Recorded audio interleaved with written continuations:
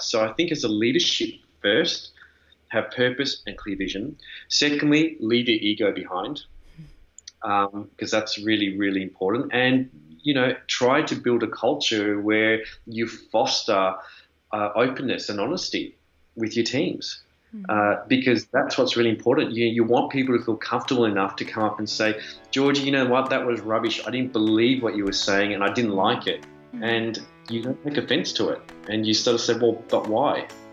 And you start to delve deeper and deeper and deeper. And you know what? They might give you a different perspective that you'd never, ever thought before. And I think, so from a leadership point of view, there's a lot of benefit for leaders to be able to morph also and to change into something and to become more collective. And I suppose for me, it's being a servant.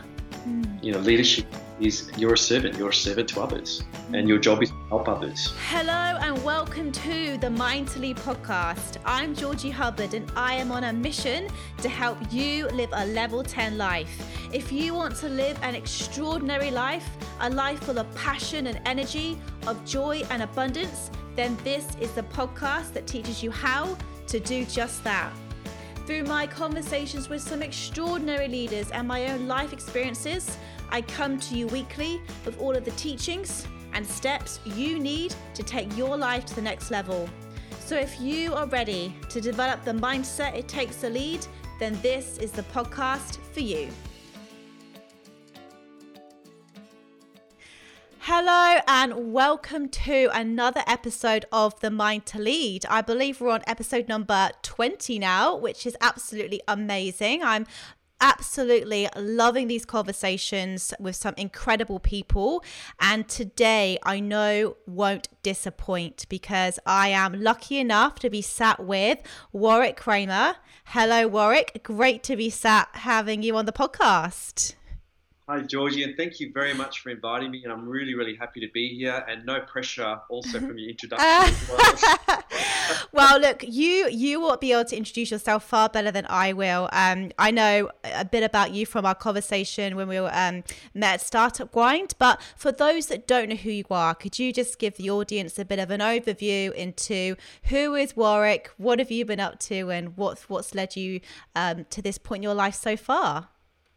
Sure. No, thank you, Georgie. Well, so it's Warrick Cramer, and I'm originally from Australia in Melbourne, and I basically have been an entrepreneur pretty much my entire career. I started off basically inventing a mobile payment solution, which is now used globally. Sold that company, and then I went on to do other businesses. And about 5 years ago, 5-6 years ago, I decided to move into the corporate world. And one thing on my bucket list was that I'd never actually worked for anyone, so I didn't know what it was going to be like. And apart from, when you sort of do the part-time jobs when you're at school or what have you. And so professionally, I'd never worked for anyone. And I decided to take the massive leap of faith and go into the corporate world, and went over to Luxembourg and worked for Vodafone. And I worked in Vodafone, and where I went on to become one of the group CEO for all the innovation activity across the globe. Wow. And very, very exciting, and learnt a lot. And now I've got a perspective on both sides of the fence, from the startup world and entrepreneurship, right down to from the corporate side as well. Amazing. So there you go. Well, what's really interesting about that, which I just want to sort of go into, is because a lot of people first go from working in corporate and then go and start their own businesses. So you did it the other way around, which is fascinating. So how did you go from working, from yourself, having the freedom and all that good stuff that people crave when they're working for corporates, to then stepping into a huge company, Vodafone? How did you deal with that? What was the process like for you?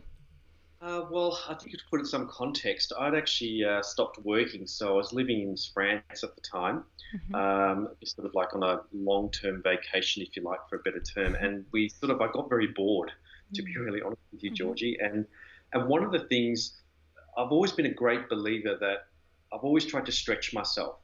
I've always tried to put myself into a position where I'm actually very uncomfortable.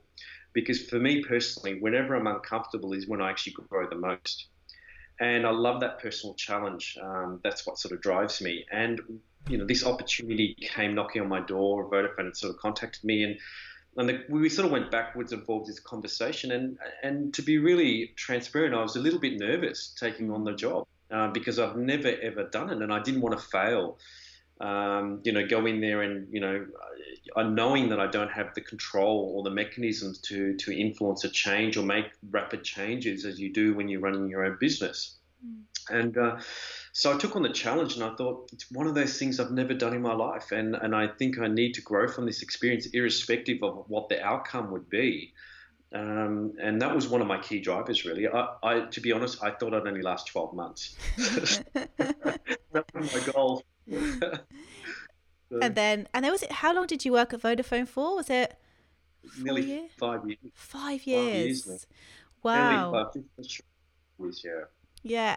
Look, you also just touched on something really interesting as well, because a lot of people, I believe that we have two choices. It's freedom or fear, and fear is what holds so many people back. So how did you overcome that, that limiting belief, that self-doubt that we all have when we start our own businesses, where we take a promotion, that inner voice that goes, we're not ready for this yet, or you're not going to be good at this. How did you overcome that and still step forward and go for the opportunity?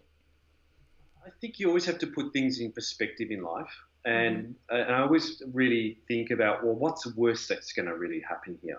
The worst that's going to happen is that they're going to fire me, get rid of me. And that's really about the worst that can happen here, right?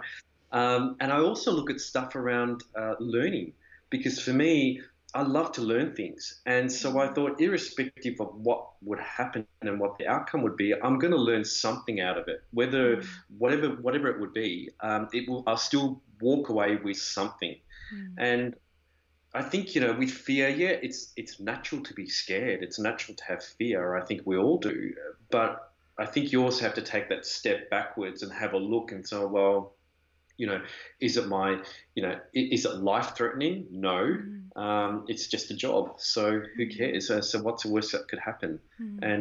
And so that's why I always try to put things in perspective. I love that, because I think what people have a tendency to do, and I've done this myself in my life, is jump to the worst case scenario all the time.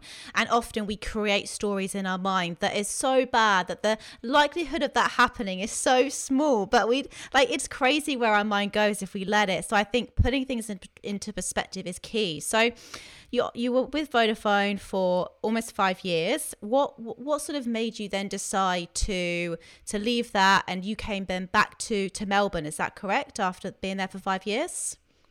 Yeah, absolutely. So I came back for my family, really, because we were living in Luxembourg and we literally had no one there. And to be really honest, I loved working and living in Europe. I really, really enjoyed my time there.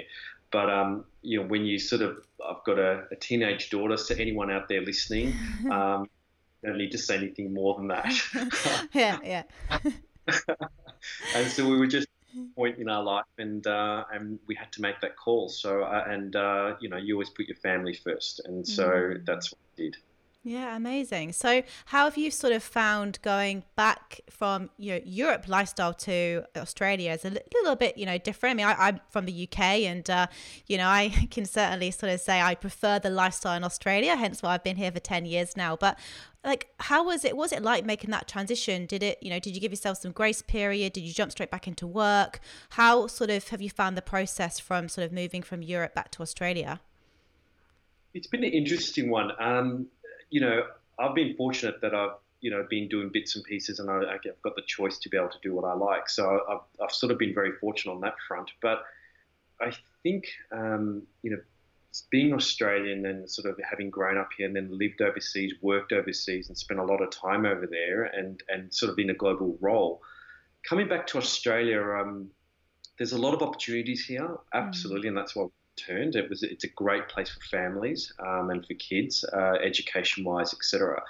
But from a business perspective, there are also a lot of shortcomings as a country and as a nation that we have in Australia, and some of it is very cultural. I found you have two sort of sides of the fence here. You've got organisations that are very nationalistic, so we'll only look at Australian experience, Australian companies, We don't need to work outside, but only in Australia. And then you've got other organisations that really welcome the global experience, want to really take their businesses to the next level and take it outside of Australia.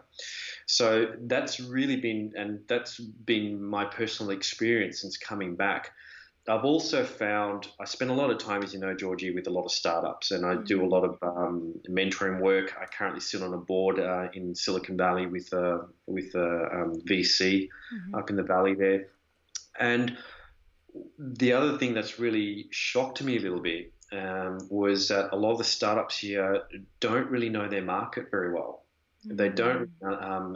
They're not really doing the research to see what's actually out there, very similar. So if there is a similar product or service to theirs, and I've had many of them come to me and say, guys, I've seen this like in 5 other countries around the world, further developed. So didn't you just get onto Google and do a search before you sort of embarked on this journey? So there's been a few. From that perspective, I think the opportunities are there to grow the business. I think it's just a cultural shift and a mindset shift that really needs to take place here. And that's sort of just a personal view that I've had since I've come back, an observation I've made. No, that's really interesting. And I can imagine, that whole mentorship is so... Well, you must have people banging down your door right now with everything that's going on. And obviously we are living through one of the, no time in history has been, we've not lived through anything like this before. This pandemic is really highlighting, I think, a lot of, issues in businesses. It's highlighting a lot of flaws in people's character. It's been a very, very interesting time. So right. I mean, where do we start? So, I mean, when all this kicked off, what advice were you sort of giving to the startups that you were mentoring when this began to kick off? I've been doing startups and I've been doing some consulting work for a few companies as well. And I sort of said to a lot of the CEOs and owners and founders, use this opportunity to stop and think and do the things that you've never had the opportunity to do in your business. And go back to the drawing board and look at everything, put a question mark on everything, and know that everything is not going to be the same again. How you interact with your customers will be very, very different in the future moving forward. And the processes that you had beforehand will not work now. And, just the whole customer journey aspect. So I sort of said to them, you can either use this time to say, oh, well, it's all doom and gloom and, we can't do anything, or you can use this time to be productive and say, okay, well, now let's go to the business. Let me think. Let me take a step back. I can't do anything if everything's closed around me and everything's come to a halt. But what I can do is say, okay, well, start working on that strategy, start working on that 3 or 5 year plan, start really questioning, start connecting with other people and having the conversation. So that's sort of the advice I've been giving people.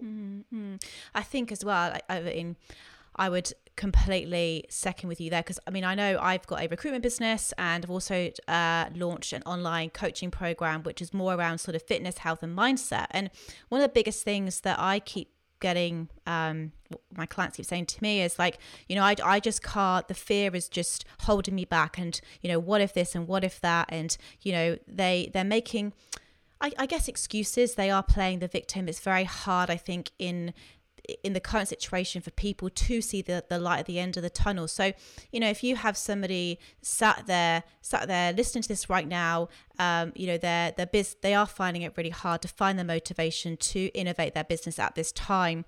Where should they start? Like, what kind of questions should they be asking themselves at this time to seek some clarity, to help them see a future that perhaps they can't quite see right now? It's a really, really good question. I would sort of start with, before we get to the question side, I would start around the people that they're surrounding themselves with. I love that. And one thing I've always tried to do is never be the smartest person in the room.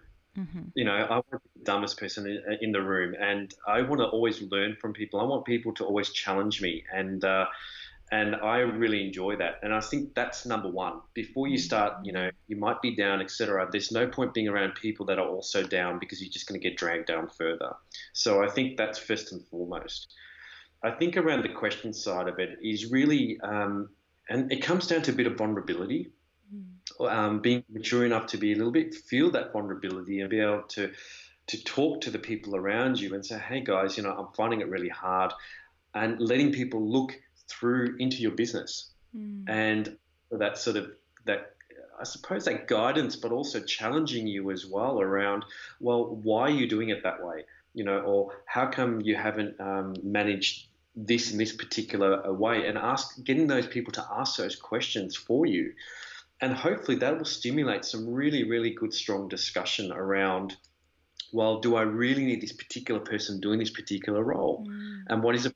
And just recently, as I said, in the last week, I've been doing it for a company. And one of the things was that I said to the CEO was, let's go and look at everyone's job description. And let's just forget about the people for the moment. Let's see what we actually need. We worked on a sort of a 5-year strategy plan, and we sort of did the roadmap and said, okay, well, in order for us to get there, what skills do you actually need in the business to achieve that goal? And then we started listing it down, and very quickly we realized that he's actually got a few things missing in terms of skill set. And then we looked at it and we said, well, you've morphed roles in because people have been there, not necessarily sort of, I suppose, looked at the skill set required to take you to that next stage. So I think, I'm sorry for a long-winded answer there, Georgie, but yeah. I think, the so going back to the original question was around, what questions can you ask people? I think it comes down to the people that you're sort of associating with, and making sure that you are being challenged always, because the questions will follow automatically with the right people around you. Yeah, I completely agree. I mean, there's that old famous saying that, you're the average of the 5 people that you hang around with. And, I completely agree with that. I think, I am always trying to surround myself with people who are positive, who have an optimistic way of looking at life, and I think that's really, really important. And, I think that, I'm reading a lot online of like how to look after your mental health at this point. It's like, stay connected.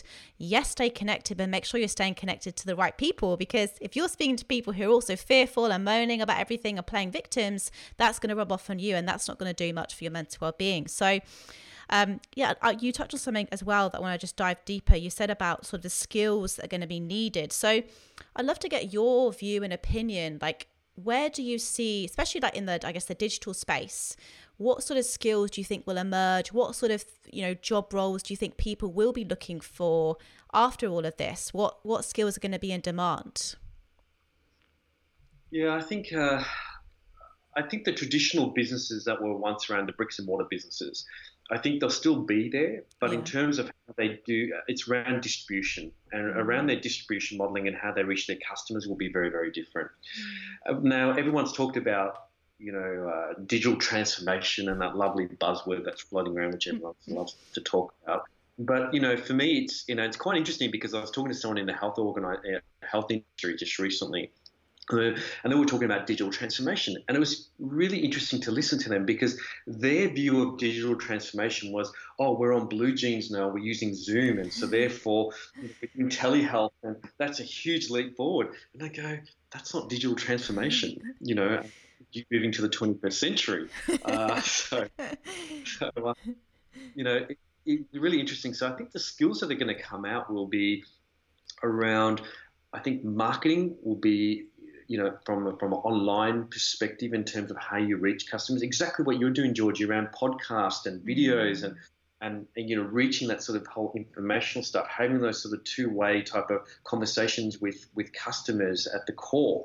Those skills will definitely be required by organisations. I think looking from a distribution point of view, how you're going to start to distribute your product or your service more efficiently, and thinking about markets outside of Australia as well. I think there's a few different skills that are going to come out of it. I think also, if you think about, I think just general digital competencies, really, and I've seen a bit of a gap here when I've come to Australia. In terms of the rest of the world, there has definitely been a gap.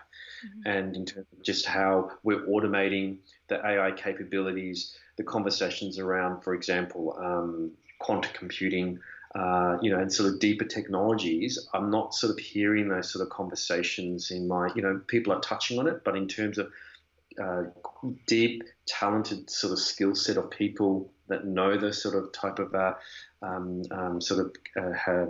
digital sort of skill set, I suppose. I just don't see them here at the moment. Yeah, I love that. And I would completely agree with you. I think marketing, especially digital marketing, is going to be such a big skill set. And, I just think ultimately it's all branding, isn't it? Like, you want to get your name out there, your brand out there. And we live in such an incredible time in history where, it doesn't take much to start a podcast. You can launch a business online within a couple of weeks. You can build a website. There's WordPress, there's, Wix, there's Squarespace. Like, you can literally start any business tomorrow if you wanted. You've just got to have the discipline, the motivation, and the mindset to start. And obviously the passion and purpose for the product or service that you want to offer. And I just think that's exciting, right? And, but there is a skill to marketing, and I am still figuring it out myself, but it's sales and marketing. I think, people don't necessarily want to hear that, but it's true. Like, you could have the best product in the world, but if you don't know how to get it out there, you're not going to be successful, right? Yep, absolutely. And I think it's that combination. What's really highlighted with this pandemic is that, everyone went to online, but then there's still a need to have that physical contact as well. Yes. And it's like having that balance. You can't, it's not having, one way or the other way. I think it's just having that blended approach, which is right. And, you look at the digital sort of whole transformational piece around organizations, the skill set that's in there. You need to ask a question: are people there protecting their jobs, or are they really trying to push the organization, the people in the organization, to learn new skills, to sort of push the business forward? And I think it takes a lot of honesty from a leadership point of view to be able to ask those questions, because ideally you don't want to get rid of anyone. But what you want to do is stimulate people to want to go out there and grow and better themselves, and give them the platform to be able to do it. Yeah, because everyone's got some sort of contact in terms of digital, social media, or what have you. So it's really, how do we hone those skills as an organisation together? Absolutely. And in terms of that whole leadership piece, I mean, now more than ever, I think everyone needs to be a leader. I think it's time for everyone to step up and, not add to the chaos. Let's keep calm. Let's, stay focused. But if you are somebody right now who is, maybe you're a leader of a team in a corporate, or maybe you own a business and you've got a team of employees, what should any leader be doing right now to not only look after themselves, but look after their team and the people in their care? It's a really, really good question, because I think, leaders have a really big responsibility with this. And I thought first would start with have a purpose and a clear vision. Because if you don't have purpose and your clear vision, then everything gets lost in it. And so therefore, then you get people feeling insecure. They don't know if their job's going to be there tomorrow. What am I coming into work for? What am I working for? And all these sort of questions to arise. So I think as a leadership, first, have purpose and clear vision. Secondly, leave your ego behind, because that's really, really important. And, try to build a culture where you foster openness and honesty with your teams. Because that's what's really important. You want people to feel comfortable enough to come up and say, Georgie, you know what, that was rubbish. I didn't believe what you were saying and I didn't like it. And you don't take offense to it. And you sort of say, well, but why? And you start to delve deeper and deeper and deeper. And you know what? They might give you a different perspective that you'd never, ever thought before. And I think, so from a leadership point of view, there's a lot of benefit for leaders to be able to morph also and to change into something and to become more collective. And I suppose for me, it's being a servant. Leadership is you're a servant to others, and your job is to help others. Yeah, absolutely. Absolutely. And I love what you just said then as well. Leave your ego behind. I think that is just so powerful. And I think as well, like, one thing that I am definitely having with the the team at the moment is a lot of empathy. I think it's probably now isn't the time to be like, setting some crazy KPIs and, expecting people to be sat at their desk 9 till 5. Like, let's all just take a breath. This is new territory for everyone. People are at home trying to look after their children. They're trying to homeschool them. They're trying to do all these things. On top of that, they're trying to do their 9 to 5 day job, and I think it's very, very, be very aware of the expectations you put onto people, because people automatically put high expectations on themselves already. So I'd love to get your thoughts on empathy, and how leaders you can be developing that, and maybe sort of not forcing KPIs too much on people at the moment, but also understanding that they're under pressure as well. So where's that balance? Like, how can leaders be more empathetic, but at the same time, get the job done, basically? I think I've always, and this is, I think, goes back to my core belief in me as a person, my DNA. I think before all of this pandemic happened, how I've always managed my teams, I had teams in 26, 27 countries globally. And, my first line managers, what I used to do with them was, you can imagine I've come into a whole corporate environment, right? And very structured, and there's a policy and a procedure for absolutely everything. And I hate that. And so what I used to do was, with my team meetings, I used to sort of say to my team, okay, guys, we're going to have our team meeting, and I'd give them a random address at a cafe or a bar, right? And we'd go to this cafe or bar, and we'd have our team meeting in there. And they all found this absolutely weird, right? And they thought I was just strange. But inadvertently, what I was trying to do was I was trying to pull them out of their everyday sort of routine, if you like, and put them into an environment which is foreign to them.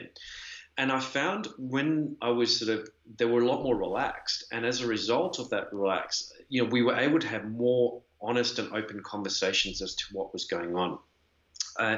Now, from that, you would hear all the problems that they have in their life as well. And it is a fine balance, but because we've all got sort of, our own sort of things happening in our personal lives.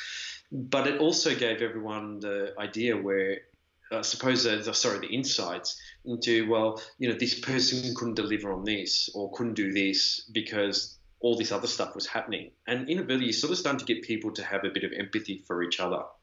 Right, because at the end of the day, for me personally, from my leadership style, I don't mind when things happen. I've got a deadline and an end date, and I have to make sure that we deliver on that particular date. How we get there, I don't mind. Okay, and it's not about micromanaging people, because I think when you get into that sort of micromanagement, no one really likes it. So I think from having that empathy for people, and I think just being aware that things are happening in people's lives all the time, Georgia, and I think Georgie, sorry, and I think for me, I think it's just making sure that your teams really are in sync with each other. I completely agree. And touching on the current situation now, because I think that there is going to be a lot of change in the future of work, and what happens next from here. So obviously companies have been forced, we're all working from home now. I think that's gonna I think people are going to really start to question, well, why do I have to be in the office at 9 o'clock? Why do I have to be there till 5? Why do I have to have my lunch break at 12 o'clock? I'd love to get your thoughts and view on how you think this will impact the future of work, and what companies can do to maybe innovate and think about that as well. Well, I'll go back to sort of my corporate stint, and when I started, I see people in the office till like 8 hours, 10 hours, 11 hours, sometimes 12 hours a day. There's no in the world they're being productive. Yeah, it's just not possible. And so when sort of my team started to come together, and I sort of, I used to say to my teams, look, guys, if I get 4 to 5 hours of productivity out of you a day, I'm okay with that. And if you spend the rest of the 3 hours, I just want you to build relationships. Do your stakeholder management, because at the end of the day, that is really what gets things done in a corporate environment, is your stakeholders and the relationships that you build internally and externally.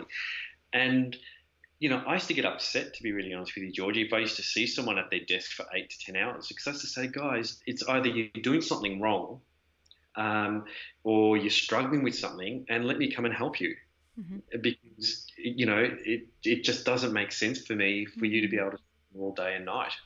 So 4 to 5 hours out of the day, and then you give people the flexibilities to do what they need to do. I completely agree. And I have always fought back because I just completely disagree with the whole Monday to Friday, 9 to 5. I mean, I've always had this entrepreneurial tendency in me. So I've always was destined to own my own business because I hated it. I hated having to be at somewhere at a certain time and leave. Like, half the time I would come in, I'd be so productive. Like you said, for 4 hours, I'd do 4 hours of solid work. And then by like 4 o'clock, I was done. And instead of me walking up, being an adult and going, see you, I've done a good day's work, I felt like I had to sit there for another hour and look busy. And I just think there's just this whole culture in the workforce at the moment who, probably spend half their day on social media, checking the news, when actually if they were just said, right, get your work done, I can guarantee you they get the best work done in a few hours, probably better than what they would in the whole 8-hour working day. And we'd probably have an even more productive workforce. So I think 4 hours, 5 hours tops in a working day is enough, personally. I agree. I mean, look, the other hours, it should be, building those relationships and having stakeholder management, find out what else is within the organisation, what's trending. Running all the innovation, one of the things that I did was when we set up our offices and I started building this new office, you're going to laugh, but I actually built a bar with the coffee machine, not alcohol bar, of course. Oh, damn. I want to come work for you. Huge coffee machine and did it like a bar and a lounge. And that was I got rid of our reception area and I converted it into a meeting space. And where we had sort of really cool chairs and tables and a cafe lounge, and I had music playing. And, I used to find the staff used to come in the morning, have coffees. Everyone else in the building used to want to come up and have coffees. And then the conversations that used to come out of that, it was just amazing because all of a sudden someone go, oh, you know what, I'm doing this deal and I've got, I'm looking for this, or, this is happening at the moment and this is happening over in Germany or this is happening in the UK or whatever it might be. And that rich dialogue, my teams would have never, ever been privy to if we'd gone down the traditional route. 100%. And so a lot of the time they would just sit there and, it was, as I said, I tried to create that cafe sort of environment rather than just having a nice big reception desk, which I thought was a waste of space. Completely agree. I completely agree. Well, that sounds like a beautiful culture that I would probably have enjoyed working in if I was still in the corporate space. But I'd actually love to pick your brain about the whole productivity. Do you have anything that you do religiously that you find works for you, in terms of when you're managing all those people, you're the CEO of Vodafone? I mean, that's huge. So what did you do every day to make sure that you maximize your time and maintained, you're a family man, you've got a beautiful family to think about as well. So how did you find that quote unquote balance and sort of keep productive every day? I set myself goals, daily goals. So I'd sort of have my list of all the things that I would have to achieve. In the morning, my ritual was really simple. And I still do it now, actually. I read all the news from all around the world. So from every single continent, I get on there and read what's going around the world, not only in Australia, but globally, because I like to know what's moving the markets, etc. So that's sort of the first thing I do. And then I'd have my list of all the things that I needed to do, but I'd also build in time always for my team. I'd love to just walk around, walk the floors, talk to people, have coffees with them or what have you. So that's sort of, and then I'd finish when I finished, and then I'd go home and be with the family. So beautiful. I think that's how I got through my day. Yeah, and look, I just think that we have kind of lived in the culture, and I hope this does change, where the entrepreneur and the startup world is like hustle, 15-hour days, all of that. You don't sleep, you work till midnight, you get up at 5, and what you're obviously in it more than I am at the moment. What's that doing for our health and our well-being? It's extremely unhealthy, and even with VC I'm working with in Silicon Valley at the moment, and even with Vodafone, when I was sort of seeing a lot of the startups, when I used to find founders like that or CEOs like that, we wouldn't deal with them, right? Because it was such a high risk. for burnout, mental health, or whatever. And also, we would know that their structure in terms of how they've built their business is not sustainable. So we just walk away. So really, the advice I can give to founders and CEOs is make yourself obsolete from day one. Love it. So build your business and structure so you don't need to be there. And so therefore, having those processes, having the people around with the right skills, and eventually, you should not be part of the business, essentially. Mm-hmm. Mm-hmm. I mean, not literally. Yeah, but I agree. It's becoming an owner, not an operator, and I think that's the thing. It's making yourself redundant. And there's a lot of, and look, I used to be one of them. I used to be a control freak completely. And I've had to learn to loosen off the reins and let go and, let my team deal with the clients and, and just then get on with more of the branding, the growth, the innovation, the 5-year plan. And I've got more time to do that now, which is amazing. But yeah, I think that it's so easy to get caught up in that spiral of I've got to outwork, I've got to out hustle all these other businesses. And actually, I love your approach to say I wouldn't touch people that have that attitude because it's not sustainable. So everyone who's listening to this now, who is working 12, 14, 15-hour days, just, it isn't sustainable. And we are seeing a culture now of burnout. And even now, I read an article earlier today about how burnout now is happening through this pandemic because people aren't switching off. They're not setting boundaries of work. So, what advice would you give from people who are working from home right now and are feeling burnt out and overwhelmed with all the things they're trying to get done? How would you go about try to deal with that? Well, I think, at the end of the day, it comes down to the culture of the organization. But personally, I think, aim for that perfection, because that's what people try to do and try to be perfect at absolutely everything. And let's outshine everyone else and let's show the organization how, they can't live without me, etc. I think that attitude you have to drop that attitude and you have to be comfortable to know that you're doing the very best you can and know as a discipline that at 5 o'clock or 6 o'clock or whatever it is, you stop. You have to switch off because you need to refresh your brain. I go for a walk every day. I'm out on the beach every single day, and it's a time for me to reflect. Mm-hmm. Absolutely. It's really, and I suppose fear, comes back to it right at the beginning of this, right? When we talked about it's overcoming that fear and those anxieties that you might feel that the business is going to get rid of me if I don't. If I'm not on call at 8 p.m. at night or 9 p.m. at night, I don't think anyone would expect that. No, I totally agree. And if you want a good book to read, I recently read a book called The 5 Regrets of the Dying. I mean, it's crazy. It's an intense read, but one of the regrets was I wish I didn't work so hard. Yes. I wish I had more balance. I wish I had more time with my family. And I think, now is not the time to be, throwing yourself into your work. Now is the time. Everyone's always complained about, I wish I had more time for this, this, and this. Well, that's the gift we've been given throughout this pandemic. And I think it's spending it wisely. Yeah. Georgie, it's really funny you mentioned that book because I actually did a talk on this and I use that as a reference in my talk. Amazing. In Europe, and it was quite funny because I said in my talk around that was that we've got all this technology around us and it's actually meant to free us, but instead it's doing the total opposite of that, right? And we're living our lives by social media in terms of how it becomes a driver in terms of how we feel, which is wrong. How many likes I get means whether I'm going to have a good day or bad day, and so. You just need to stop and take a perspective and put life in perspective and not be a slave to technology. Mm-hmm. I completely agree. Yeah, so I think it's a great book if anyone hasn't read it. It's very confusing, but it's a fantastic book. Yeah, well, that's it, isn't it? And that actually, it's regret that scares me the most.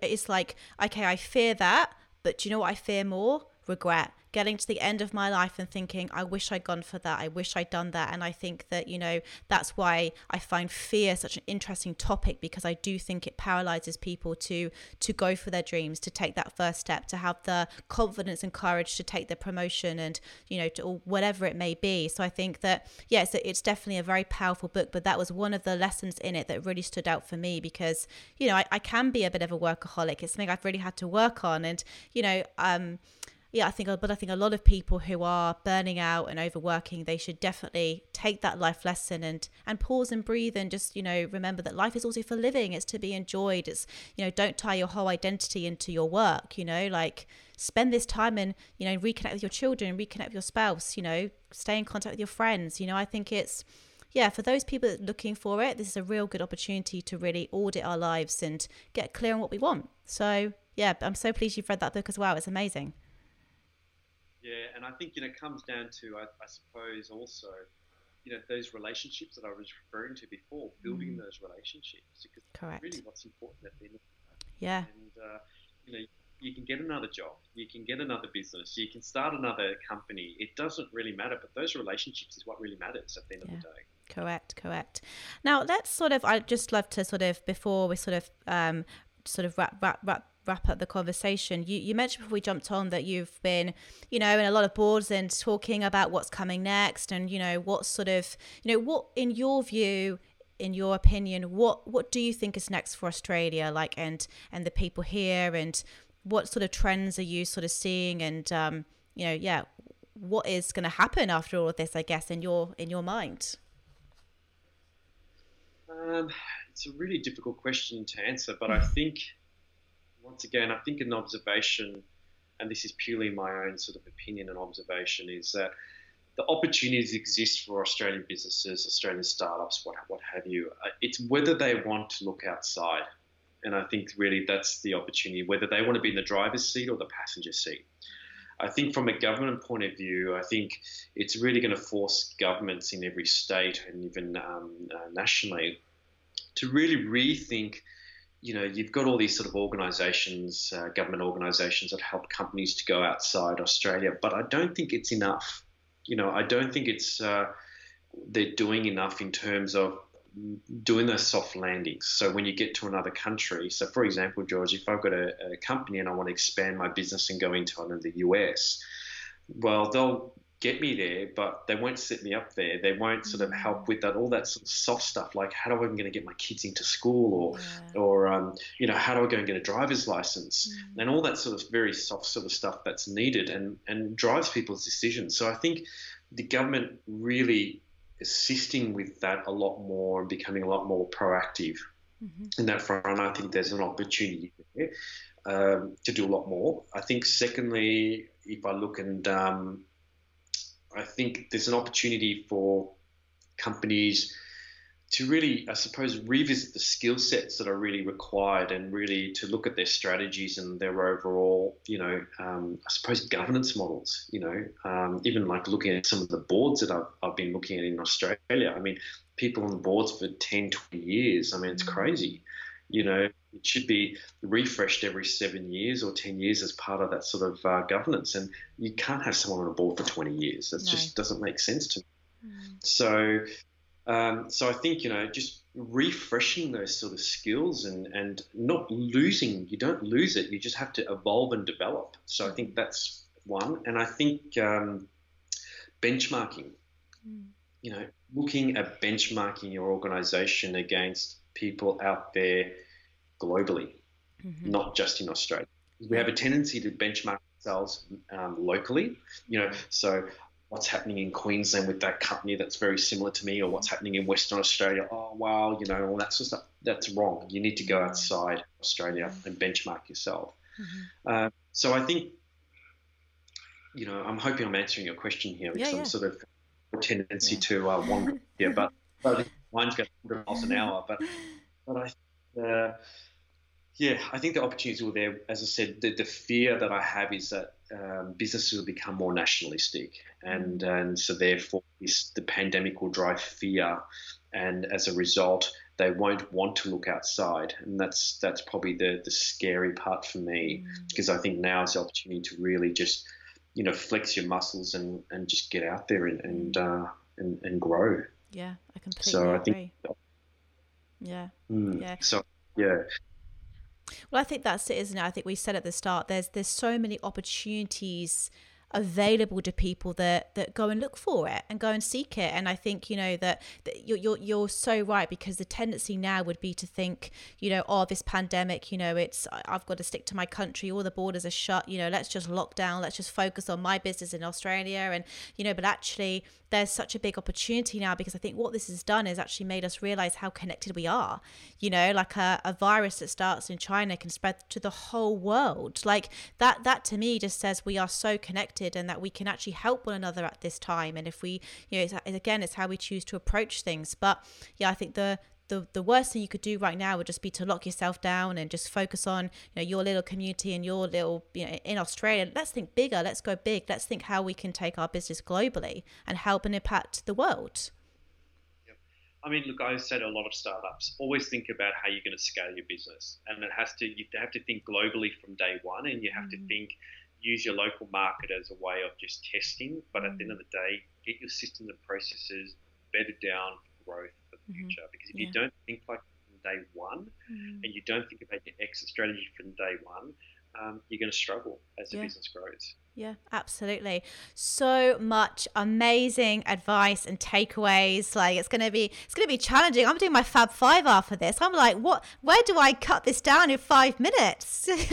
I have to rewatch the whole thing and just pick out my top 5. But look, I guess your parting words of wisdom, Warrick, what's the one thing that you would say to people, the one thing that you would say that everyone should be doing right now during this time? What would that be to stay focused, positive, and in that sort of really good headspace? Yeah, I think don't be reactive and don't overreact. I think it's just you have to slow down, have a look, assess the situation, do your scenario plannings, and then make a decision. Don't jump hastily forward because that's what people have a tendency to do. They go into panic mode and they think, oh my gosh, I have to do this. Or no, stop. Take a step back. Talk to others.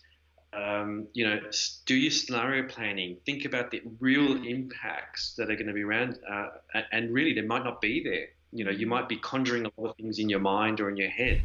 So I think that's what I would sort of say to them. And then really thinking about, and don't let your ego drive decisions. Who cares what other people think? Just take a step back and, make the right decision for you, your family, and the business. And that's what you need to do, I think, during these times. Yeah, amazing. I think we just got the title for the podcast, Don't Let Your Ego Drive Your Decisions. So that's what it's going to be called. Warrick, it's been an absolute pleasure. Thank you so much for giving up your time. And I just know everyone's going to get so many incredible takeaways from that. So thank you so much again. Just for those people that want to reach out to you after this, where can people go to find you?